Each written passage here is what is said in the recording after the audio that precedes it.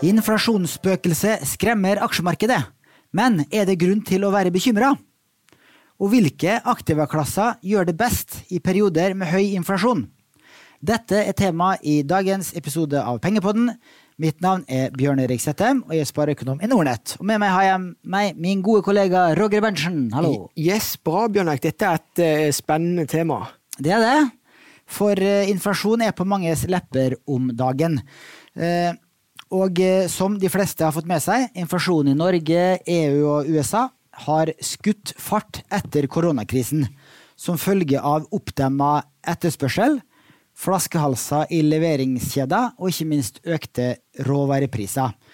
Og hvis vi ser litt på de ferskeste inflasjonstallene fra september, så vi at i USA så nå amerikansk inflasjon har steget opp til 5,4%, som jo da langt over inflasjonsmålet på 2,0, som sentralbanken i USA har.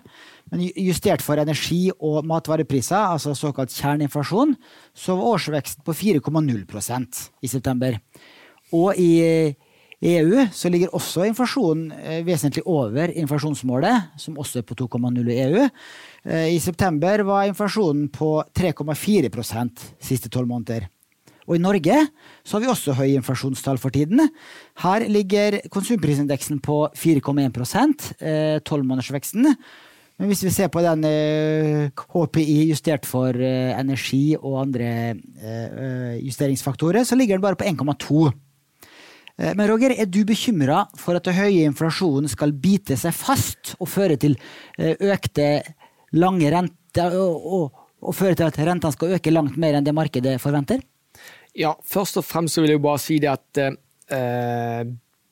bekymringene mine sånn generelt, de jo veldig lave. Og det har noe med at vi har et robust system som økonomien styres etter. Vi har sentralbanker der ute som jobber målrettet for å balansere både arbeidsledigheten, eller sørge for minst mulig arbeidsledighet og stabile priser. Sånn at dette jo på radaren til sentralbanken der ute, så jeg jo ikke bekymret. Jeg har tro på at det løser seg denne gang også, men det helt åpenbart av at disse inflasjonstallene her, de har styrt eller styrer markedet på kort sikt. Vi ser blant annet at råvarer har gjort det sterkt, noe som typisk i inflasjonsscenarioet. Oslo Børs har gjort det sterkt, hvor det mye sykliske selskaper. Sånn at, og det det kanskje vi skal prøve å få fram i denne podcasten, sant? At økonomien går i sykler, og i de ulike syklene som vi kan dele den inn i, så det ulike sektorer, type selskaper, som gjør det bra og dårlig. Og det ikke alltid at aksjemarkedet det beste å være i gitte scenarioer. Og hvis vi ser på hva sentralbankene kommuniserer, både Fed i USA og ECB i EU, og også Norges Bank, har hele tiden sagt at denne høy inflasjon midlertidig og forbigående og forventet.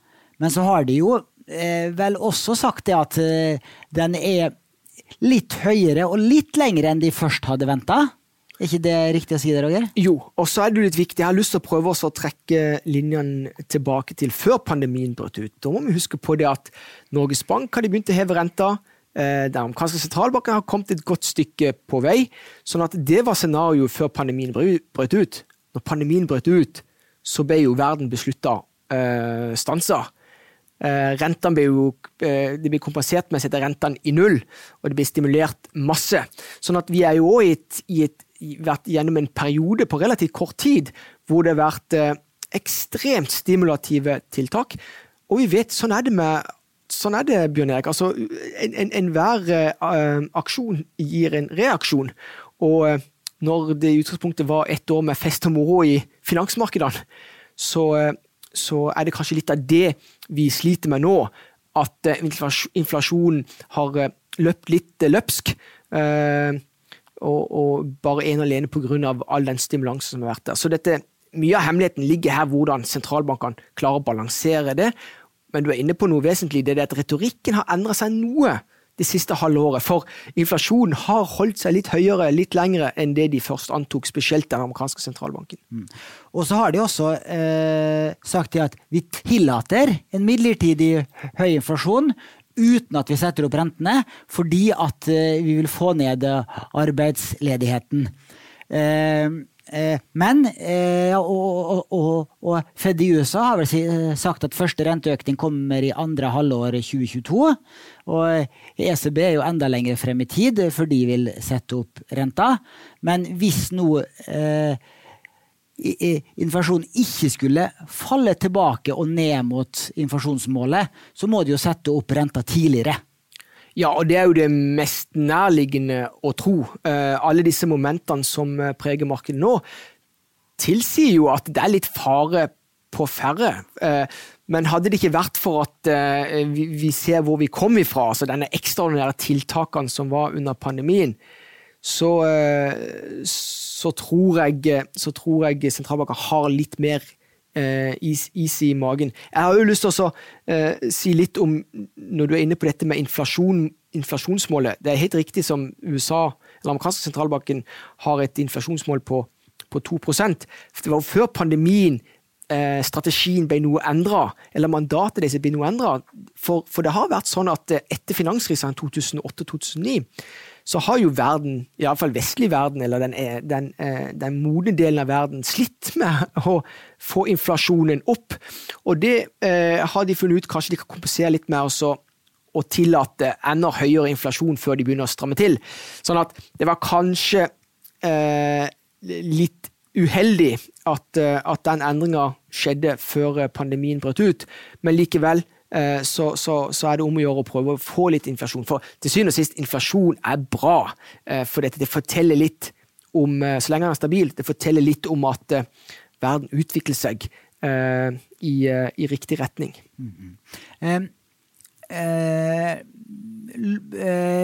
Interesserte lyttere vil kanskje huske at jeg hadde en pengepodden-episode i mai med investeringsdirektør i Holberg-fondet, Tormod Vågenes, hvor vi også snakket om inflasjon og aksjemarkedet.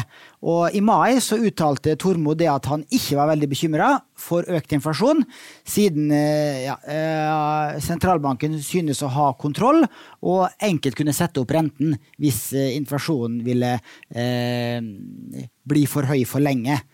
Og så sendte han en mail denne uka her og spurte, har han samme synet fortsatt, eller har det blitt litt mer bekymret fordi at inflasjonen har kommet såpass høyt opp på 4-5-tallet og blitt liggende der. Og da svarte han det at han understreker at han hadde generelt lav selvtillit når det gjaldt å spå inflasjon, for det veldig, veldig vanskelig å spå slike makrostørrelser. Men at han mener fortsatt at alt kan skje, og hans hovedhypotese fortsatt at inflasjonen under kontroll, og at empiriske studier viser at vi mennesker, vi tillater ekstremverdier, og det som har skjedd for kort tid siden, for stor vekt. Ja, og vet du hvorfor det sånn? Eller i alle fall i min verden så det jo sånn, de aller fleste ser jo i bakspeilet. Og det kanskje ikke så veldig lurt generelt, for du vet jo det at hvis du, Bjørn Erik, nå har jo du en relativt rask bil, men hvis du skulle bare kikke i bakspeilet hele tiden, det jo klart at du hadde ligget i grøfta i annenhver sving. Og det jo litt et dilemma med makroøkonomi og makrostørrelse, for de blir jo sluppen med på etterskuddsvis. La meg ha sagt, for min del, jeg jo utdannet siviløkonom og spesialisert meg i 2 retninger, både makroøkonomi og i finans. Sånn at i aksjemarkedet så bruker ikke jeg min makrokunnskap i stor grad. Det eneste jeg opptatt av å forstå hvordan mekanismene til sentralbankene fungerer. For til syvende og sist så jo de med derfor å prøve å stabilisere og gjøre det at økonomien kan vokse relativt eller mest mulig stabilt uten at vi får store økonomiske tilbakeslag. Vi hadde jo, siste store økonomiske tilbakeslag, det var jo under finanskrisen i 2008-2009. Det var jo det som skjedde når boligmarkedet i USA gikk over ende, og husker du Lehman Brothers, proppen ble dratt ut, de forsvant over natta. Så den situasjonen vi hadde i fjor, den kan jo ikke sammenlignes med et reelt økonomisk tilbakeslag, for det ble jo, i utgangspunktet så var jo dette noe styrt. Men likevel så må sentralbankene håndtere det. Så i alle fall, jeg har lyst til å tillegne dette med de makroøkonomiske størrelsene, at vi ser ting på etterskuddsvis. Men du har også fått mange private selskaper der ute, veldig store. Et av de jo dette Berkshire Hathaway til Warren Buffett, hvor de har blitt så store at de har nesten blitt en verden i miniatyr. Sånn at det finnes store selskaper der ute som har en informasjonsedge til og med på sentralbankene, fordi at de er involvert i så mange deler av disse industriene som verden består av, og at de kan helt løpende se på hvilke impulser som er der. Og tilbake i mai i år, når Buffett og de hadde det årsmøtet, så fremhever jo han at han sa vel i 80-90% av de sine virksomheter, så lyser inflasjonen rødt, altså.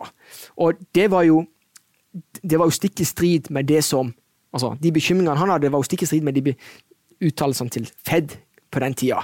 Så i utgangspunktet der sa Buffett eller Berkshire at vet du hva, denne inflasjonen her, den er høyere enn han bør være, og det kan få konsekvenser. Så det er det viktige. Så i alle fall for menig mann, så skal en ha litt respekt for makroøkonomiske størrelser, for det er som å kjøre en bil og se i bakspeilet. Men i alle fall så må du ha en tillit eller stole på at sentralbankene klarer likevel å holde økonomien på veien, sånn at det ender bra likevel.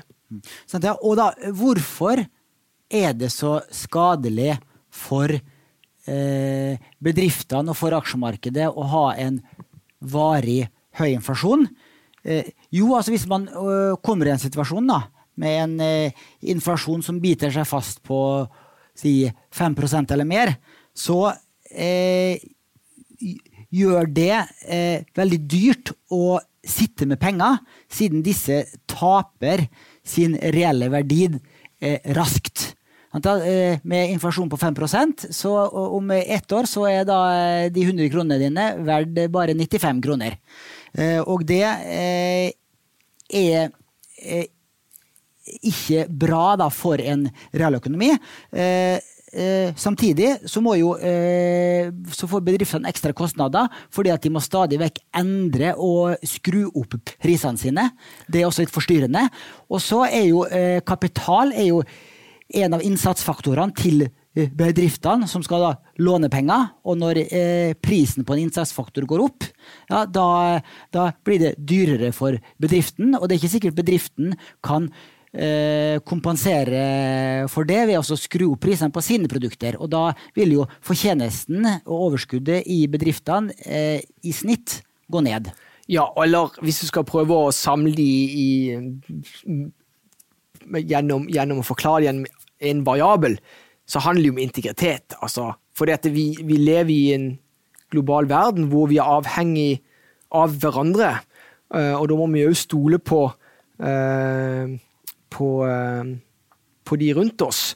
Og da det klart at stabile priser det essensielle for at vi alle kan, at kapitalen kan gå dit han best kan utnyttes, og at verdensøkonomien kan utvikle uten at du får store tilbakeslag. For det jo det som til syvende og sist skjer. Hvis prisforskjellene der ute blir så store, så det noen som ryker på et eller annet tidspunkt. Forskjellene blir for store, og da får vi plutselig en kjempesmell i økonomien, og så må vi bygge oss opp på nytt igjen. Og det jo ikke bra, sånn generelt sett. Vi liker jo som å ha denne her bilen, hvis vi skal bruke det som bilde, bilen på veien. For det gjør at vi kommer raskest mulig til mål. Ikke det at vi går mot et bestemt mål, men at verdensøkonomien kan utvikle seg i rett retning, og at alle kan ta del og bli med på denne reisen. Og da det jo klart, som du var inne på, å sitte med cash, alle som sitter med cash blir jo da i utgangspunktet parkert i et scenario hvor inflasjonen løper løpsk. Så, men tilbake til tillit. Integritet og tillit alfa og omega, og hvis for eksempel amerikansk økonomi, eller sentralbanken i USA, eller i Norge, plutselig ikke skulle kunne klare å holde inflasjonen stabil, kanskje mellom 1-3%, så vil det plutselig ikke kunne være AAA-rated økonomier. Og da forsvinner grunnlaget for å skape langvarig økonomisk vekst.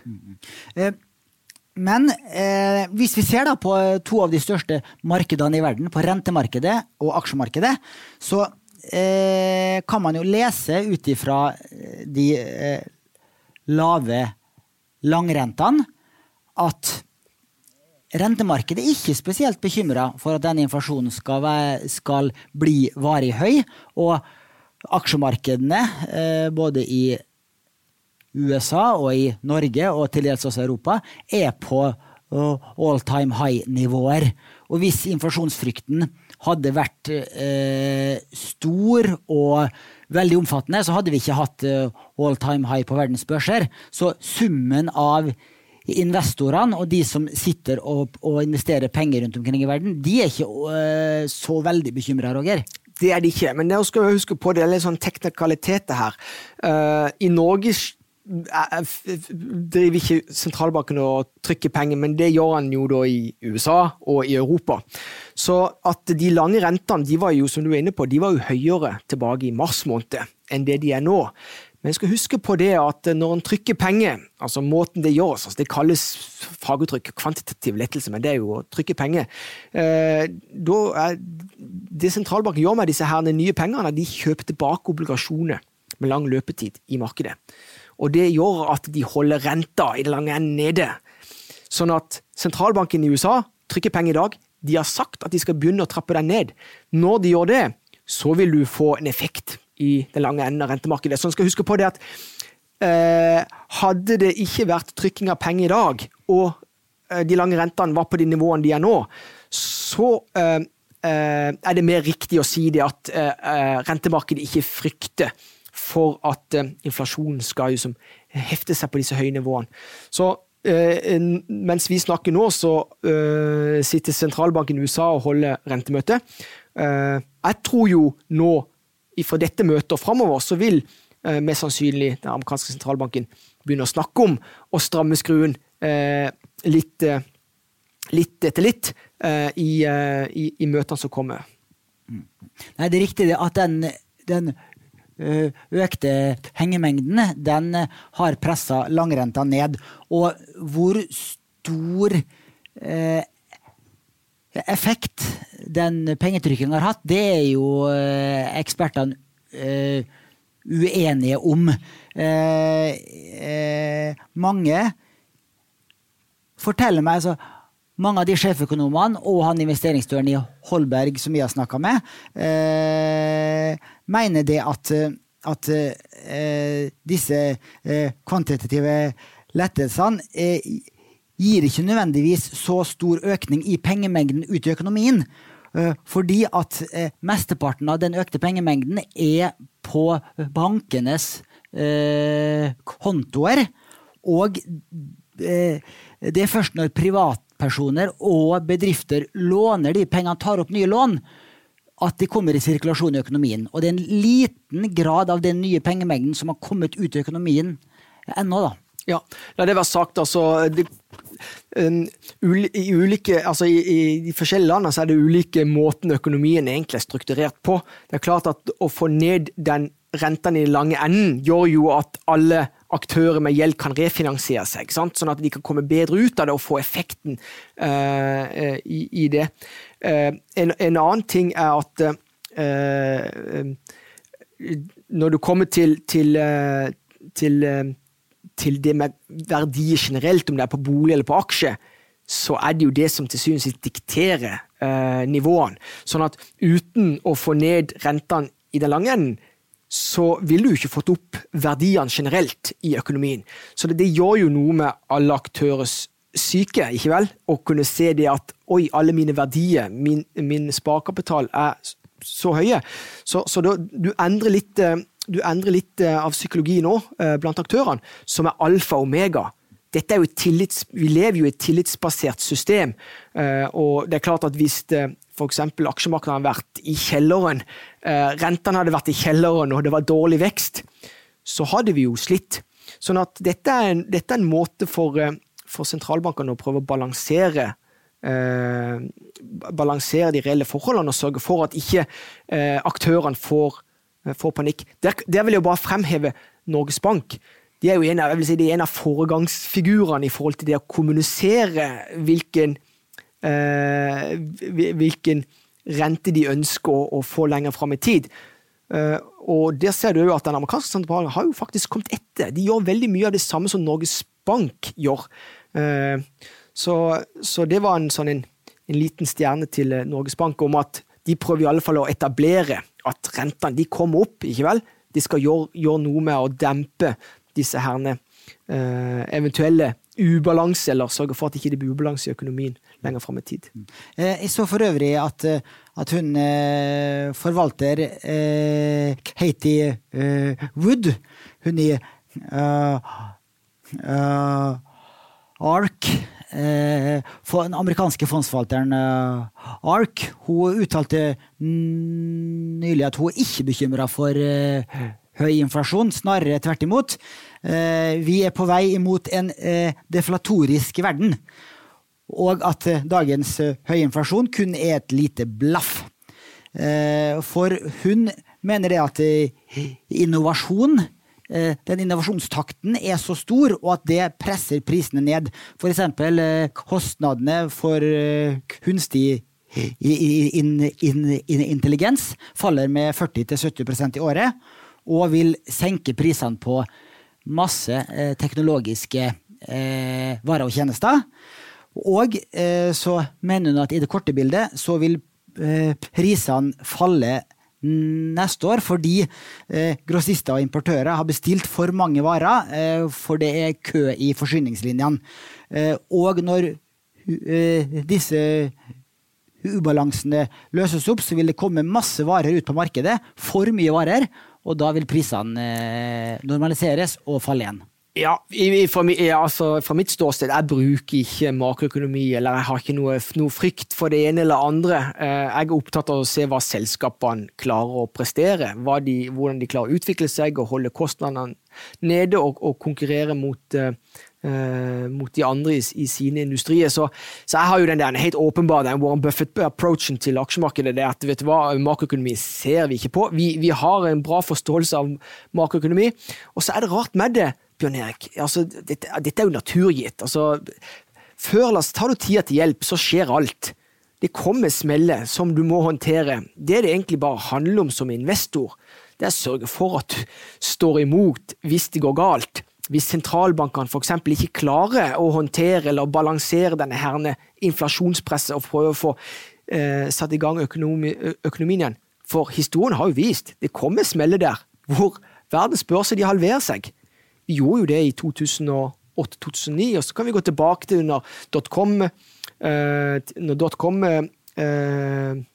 bobla sprakk, og så kan vi gå tilbake i historien, så alltid vær forberedt, uansett, vær forberedt på at det verste kan skje. Da kommer jo alt tilbake til hvilken belåning, hvilken gjeldsgrad du har, hvilke investeringer har du gjort.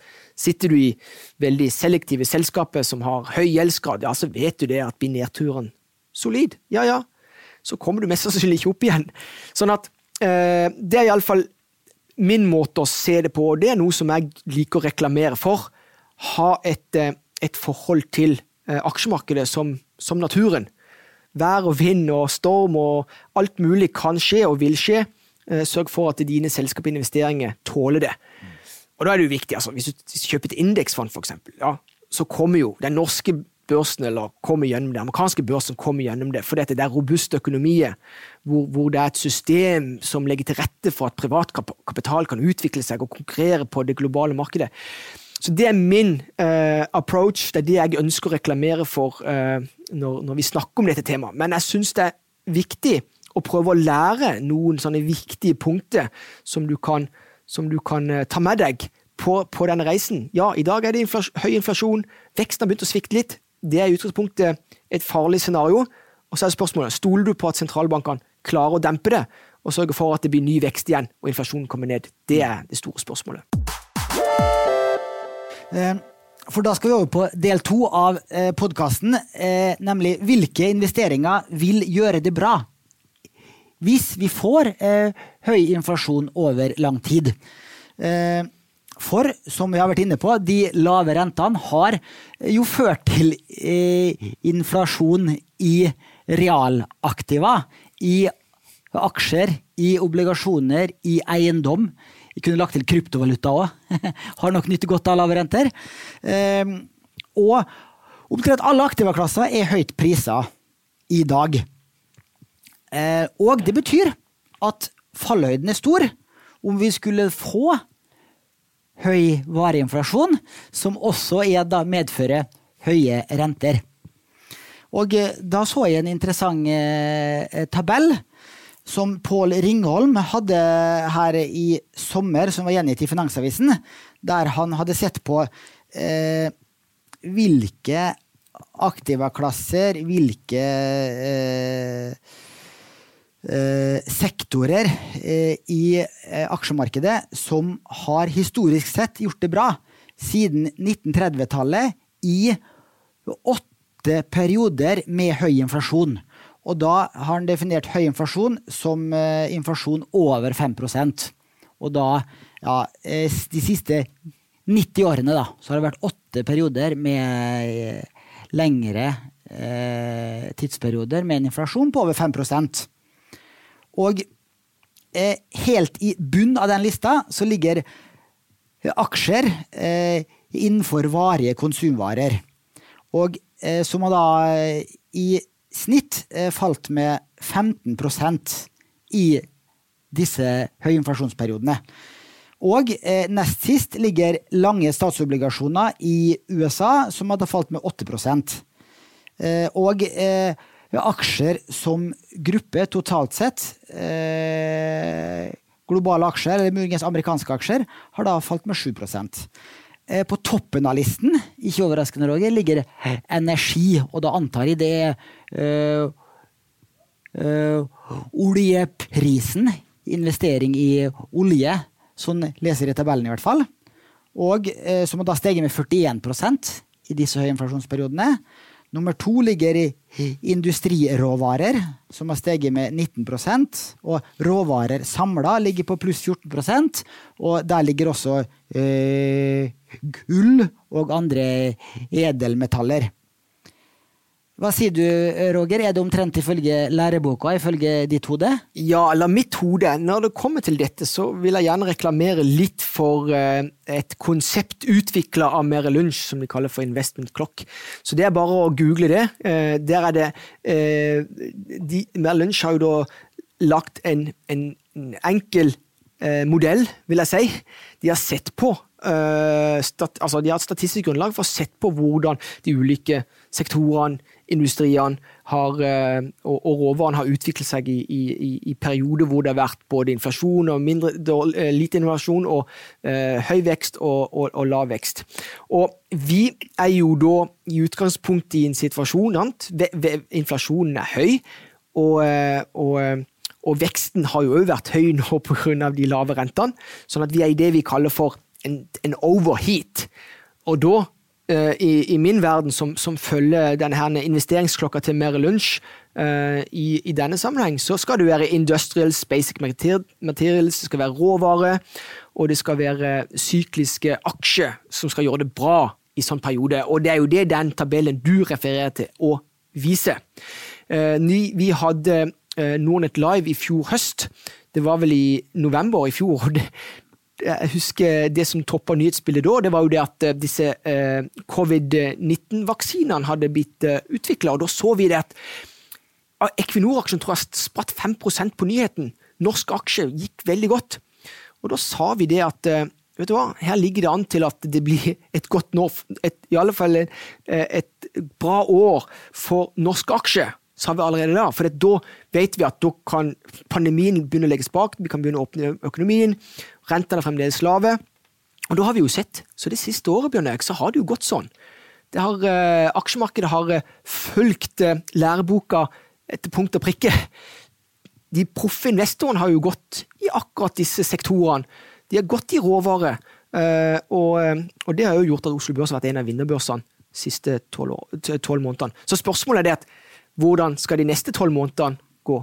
Blir det noe av det samme, eller kan vi gå over i en fase hvor sentralbanken kanskje mister litt kontrollen?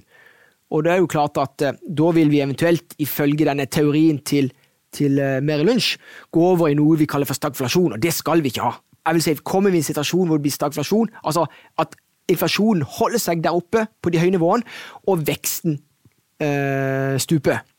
Da har jo sentralbanken mislykkes, og da er det jo klart, da skal du være veldig defensiv som investor. Du skal gjerne være i cash. Aksjemarkedet kan falle kraftig, men historisk sett så har vi ikke vært veldig ofte i sånne scenarier, så vi håper og tror at sentralbanken fremdeles har god kontroll.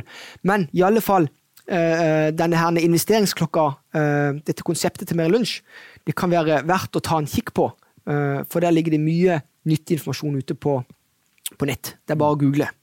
Jeg kan også nevne det at vi sendte ut en fondsstatistikken for oktober måned denne uka her, og der viser at en av de mest kjøpte fondene i oktober var BlackRock World Energy, som investerer i de skittende oljeselskaper som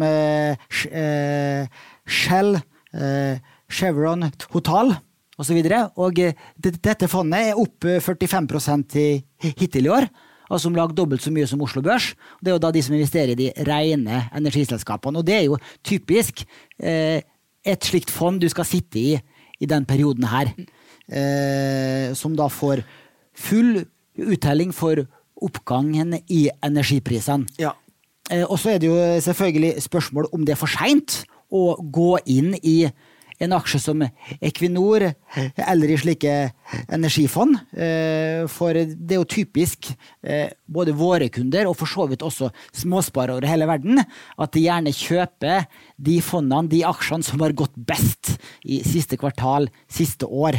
Det så vi jo med disse fornybarfondene i fjor, som hadde over 100% avkastning i fjor, og som da har null eller negativ avkastning i år, så langt i år i hvert fall. Nå så jeg for øvrig at Storebrand Fornybar Energi steg 16% i oktober måned, og Handelsbanken Bærekraftig Energi var ikke så langt bak de heller, så det kan se ut som at de, i hvert fall i oktober, gjorde et lite comeback da. Og hvis du ser på det BlackRock World Energy-fondet, avkastning siste 3 år er null. Sant? Det er fordi det har falt så mye i 2019 og 2020, og så har det da fått en kjempeoppsving nå de siste 12 månedene. Ja, så kanskje det viktigste å tenke på, det er det at å sørge for at ikke du hele tiden blir å løpe etter som investor. Nok en gang, ikke se nødvendigvis så mye i bakspeilet. Så enten som investor så forholder du deg nøytral til disse herne sykliske skiftene i økonomien, eller så prøver du å være litt foroverlent, at du ser at her er det åpenbart trendskift i økonomien, da vil jeg gjøre sånn og sånn og sånn. Men nok en gang så er det viktig å få i alle fall en sånn grunnleggende forståelse av dette, og dette er det mye lektyre der ute for menigmann å nyttiggjøre seg av. Og hvis du skal ligge i forkant da, hva sier din investeringsklokke fra Merrill Lynch? Hva er neste del av sykelen? Ja, for la det være sagt, vi er jo fremdeles i den sykelen hvor at det er attraktivt for råvare. Og i utgangspunktet så er det jo sånn at hvis det worst case er jo selvfølgelig at hvis veksten bare stuper virkelig. Og det er noe som typisk skjer hvis råvareprisene når uante høyde. Under finanskrisen i 2009 så gikk oljeprisen opp til, tror jeg, $140 fatet før ting brakk. Nå ligger vel oljeprisen på midten av 80-tallet. Den er også høy i historiske perspektiver, men er ikke skyhøy. La det være sagt, og så må du huske på det at råvareprisene har stått litt på stedet hvil de siste 10-15 årene, sånn at de utgjør ikke den ekstrem del av økonomien. Men skulle de skyte fart og kanskje gå til $90-100 fat, altså oljeprisen, så så tror jeg det kan være litt fare på ferde. Vi ikke der ennå. Så i alle fall så det jo sånn at klima for sykliske aksjer, for råvare, fremdeles godt. Og så det jo sånn at du skal huske på at sentralbanken kommer uansett til å heve rentene verden over som en følge av dette, i et eller annet tempo. Og det jo med på å gjøre at det blir mer interessant større inntjening i disse herne bankene og finansinstitusjonene som tjener på at rentene blir sagt opp, for da øker de sin margin. For de lever jo av å låne ut, og det klart når de kan låne ut til en høyere rente, så tjener de mer. Men ønsketenkningen det at når du sikter lenger frem i tid, at vi ikke skal komme i en stagflasjonssituasjon, at veksten selvfølgelig, den kommer gradvis ned, men det gjør jo inflasjonen. Og da blir det heller ikke noe mer press på rentene, sant? Så da kan du se at du får litt stabilitet på rentene, og det jo den beste grobunnen for at aksjemarkedet generelt sett skal være bra plass å være. Og da skal du etter hvert begynne å kunne se på at vekstselskapet kan være med på å dra det videre lasset. Jeg har lyst til å poengtere det, Bjørn Erik, for våre kunder. Altså, vi jo en del av denne her Nordnet-familien, hvor vi har et stort nedslagsfelt både på den danske børsen, den norske børsen, finske og svenske børsen. Dette 4 land som basically AAA-rated. Altså det stabile økonomier, robust plattform for privat kapital. Og det som kjennetegner det at den danske børsen blant annet, der det en litt annerledes sammensetning på børsen enn det for eksempel i Norge og kanskje Sverige. Og så en litt annen sammensetning på den finske børsen også.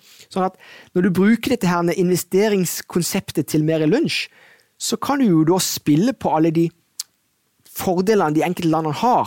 Sånn at hvis det for eksempel skulle smelle skikkelig i aksjemarkedet, som gjør for 10 stunder, så vet du det at i Danmark så finnes det mye mer defensive selskaper. Innenfor farmasi, du har Novo Nordisk som stor, og de har en tendens til å gjøre det veldig bra når det problem i verden. Mens Oslo Børs og den svenske børsen veldig syklisk orientert, og det betyr at vi vet at når det går til helsike i økonomien, så får vi på pukkelen. Sånn at som investor, se på de ulike nordiske børsene. Der har du egentlig børser som du kan nyttiggjøre deg på en god måte i ulike sånne økonomiske sykler. Men nok en gang, du nødt til å studere litt, lære litt om det, og forstå hvordan disse ulike børsene satt sammen. Her hjemme det jo mye olje, selvfølgelig, men jeg skal huske på det noe som jeg opptatt av som en analytiker med et veldig langt perspektiv. Det det at de siste 10-15 årene så har det vært en industri som har blitt stadig større, og som også mer defensiv av natur, denne sjømatsektoren. Og det med på å kunne endre dynamikken på Oslo Børs ved neste nedtur. For det at Oslo Børs blir kanskje litt mer defensiv over tid. Så dette endrer seg også. Men i alle fall de 4 landene, de veldig unike i Norden, for det at de representerer så mye forskjellig, og likevel gode, langsiktige plasser å være investert i. Og vi kan jo reklamere for det ekstra markedspulsepisoden som vi la ut i helga, der du og Alexander Gustafsson, vår svenske kollega, hadde en runde gjennom de nordiske børsene og hva som var landspesifikt med det, og hvordan det at når du investerer i Norden, så det en verden i miniatyr, for da får du en mye bedre bransjemessig spredning. Så de som interessert i å lære mer om nordiske børsen kan spole en episode tilbake i podcastarkivet vårt. Vi må nesten innom hvordan verdiutviklingen på bolig kan forventes å være hvis vi får en varig høy inflasjon. Og hvis vi går tilbake til tabellen til Ringholm, så ligger verdiutviklingen på bolig omtrent midt i denne tabellen, som viser realavkastning på ulike aktiva. Og bolig ligger da med en realavkastning på minus 2%, Og det glemte jeg å si I sted, at det er jo realavkastning og ikke nominell avkastning. Så det vil jo si at den nominelle avkastningen på bolig ligger så vidt på plussiden da, på si pluss 3%. Minus inflasjon på 5% gir en realavkastning på minus 2%. Så bolig er jo typisk en eiendel som gjør det dårlig I perioder med høy inflasjon. Og det skyldes jo igjen at med høy inflasjon så følger en høy rente, og en høy rente, som vi vet, negativt for boligprisene. Jeg så Norges Bank har tidligere gjort en simulering på hvor mye 1% renteoppgang eller rentenedgang påvirker boligprisene, og om det var en veldig gammel undersøkelse, så den viste bare noen få prosentpoeng, men så har Housing Lab I Oslo gjort en ny studie på det her, og de sa vel var det 14-15-16% nedgang I boligprisene hvis renta går opp med 1 prosentpoeng, og da motsatt som vi så når renta gikk ned med litt over 1% nå I starten av koronakrisen, så fikk jo norske boligprisene en kraftig oppgang på 10-15%. Men da det viktig, vi lever jo I en relativ verden, så dette du må se I forhold til 1% noe helt annet hvis du kommer fra et lavrentescenario enn du skulle være 1% endring fra et høyrentescenario. Husk på det. Så dette matematikk. Men det som viktig med boligmarkedet, det bør ligge I bånd I enhver familieformue. Og det fordi at markedet jo regulert, boligmarkedet regulert, og det jo den mest, skal utgangspunktet være den mest robuste, stabile eiendelen du har. Så derfor så lander jo også bolig midt på treet I denne tabellen. Det jo mye verre for hvis du ser på det som går på high yield, obligasjoner eller aksjer, sant? De blir enda mer straffet. Så boligmarkedet jo regulert på en relativt god måte I de fleste land, og ikke minst I Norge. Så at han lander midt på treet, det ikke overraskende. Men nok en gang så det jo sånn at I Norge, hvis du sammenligner oss med våre naboer I Sverige eller I Danmark, så vi har kanskje en for høy del av vår formue knyttet til bolig. Så vi ikke vært like flinke på å bli medeiere I disse selskapene som faktisk driver utviklingen eller verdiskapning I verden. Jeg tror det I ferd med å skje noen endringer der. Så etter hvert så kan nordmenn kanskje bruke mer penger fremover på investering I aksjemarkedet fremfor bolig. Og det jo en skattemotivert prosess på gang, det ikke det, Bjørn Erik? Ja, du jo egentlig, av oss jo du som du kan bolig, så jeg skal holde meg litt tilbaketrukken når vi snakker om bolig, for du har vært du har vært I boligmarkedet I mange, mange år, og med stor suksess. Ja, nei, det riktig det at den rød-grønne regjeringen har nå varslet skatteskjerpelser, I hvert fall for dyre boliger, som har verdi over 10-15 mil, så har de varslet at de skal øke formuesverdien. Og så SV, nå ikke de I regjering, men de har jo lenge snakket varmt om en nasjonal boligskatt, samt reduksjon I verdien av rentefradraget. Og hvis du får det også, slik at bolig blir skattet vesentlig hardere, så vil jo det påvirke boligpriser negativt, det ikke tvil. Men et viktig poeng her også, når vi snakker om høy inflasjon, gir høy rente, så det vel de fleste enige om at så veldig høy rente over lang tid, det tåler hverken husholdningene I Norge, Europa, USA, eller bedriftene, eller statene også. Amerikanske stat har jo nå en betydelig statsgjeld, og med en høy rente, si på 5% eller mer, over lang tid, så vil jo husholdninger, bedrifter og stater knele I hvert fall hvis det skjer over få år. Sånn at man skal vel ikke frykte så veldig mye høye renter i nær fremtid, Roger? Neida, når du kommer til total gjeldsbelastning, da har jeg lyst til å trekke litt parallelt til hvordan jeg ser det på som fra analytisk ståsted.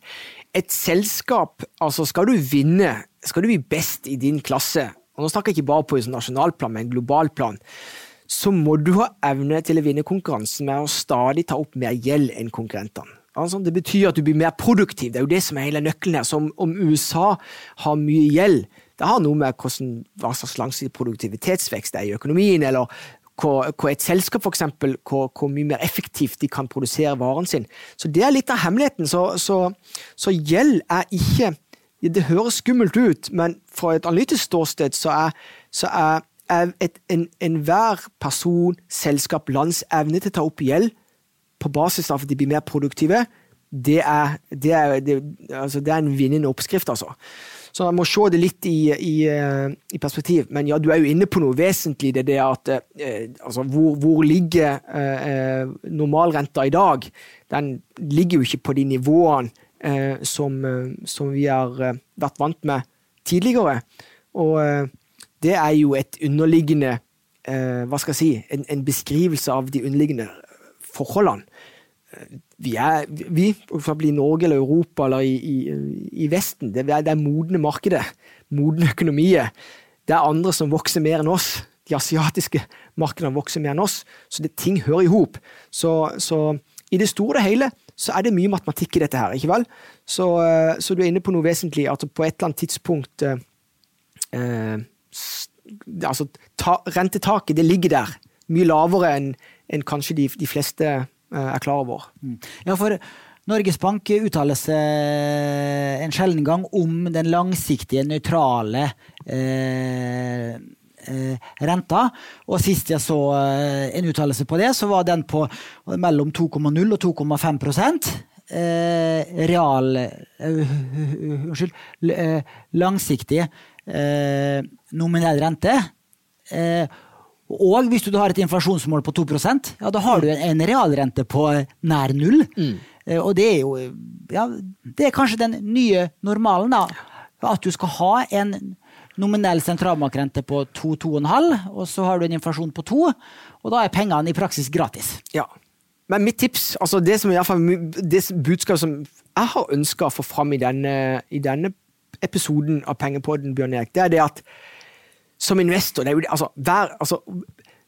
for å bli en best mulig, eller bli en proff investor, så ikke vektlegg makroøkonomisk størrelse i stor grad, men forstå hvordan mekanismen fungerer.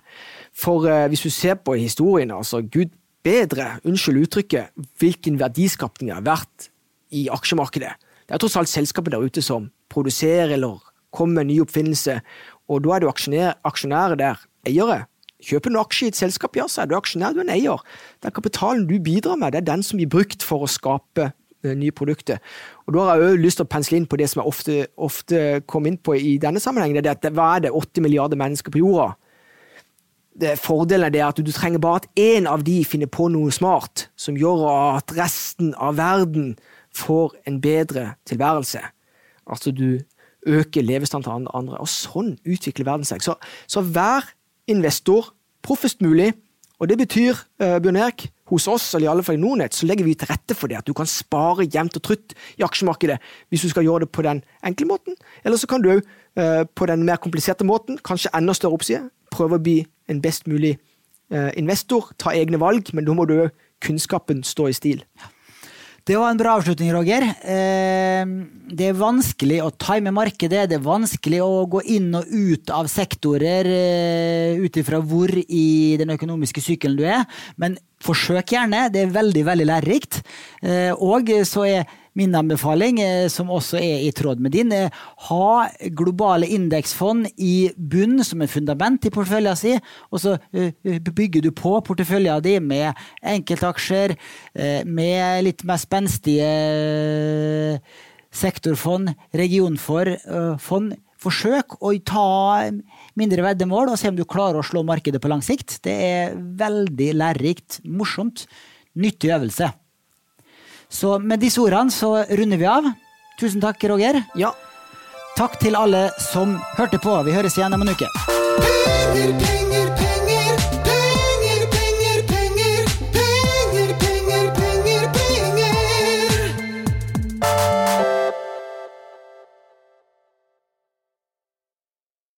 Denne podcasten skal anses som markedsføringsmateriell, og innholdet må ikke oppfattes som en investeringsanbefaling. Podcasten kun ment til inspirasjon og informasjonsformål. Nordnet tar ikke ansvar for eventuelle tap som måtte oppstå ved bruk av informasjonen i denne podcasten. Les mer på disclaimer-siden på nordnet.no.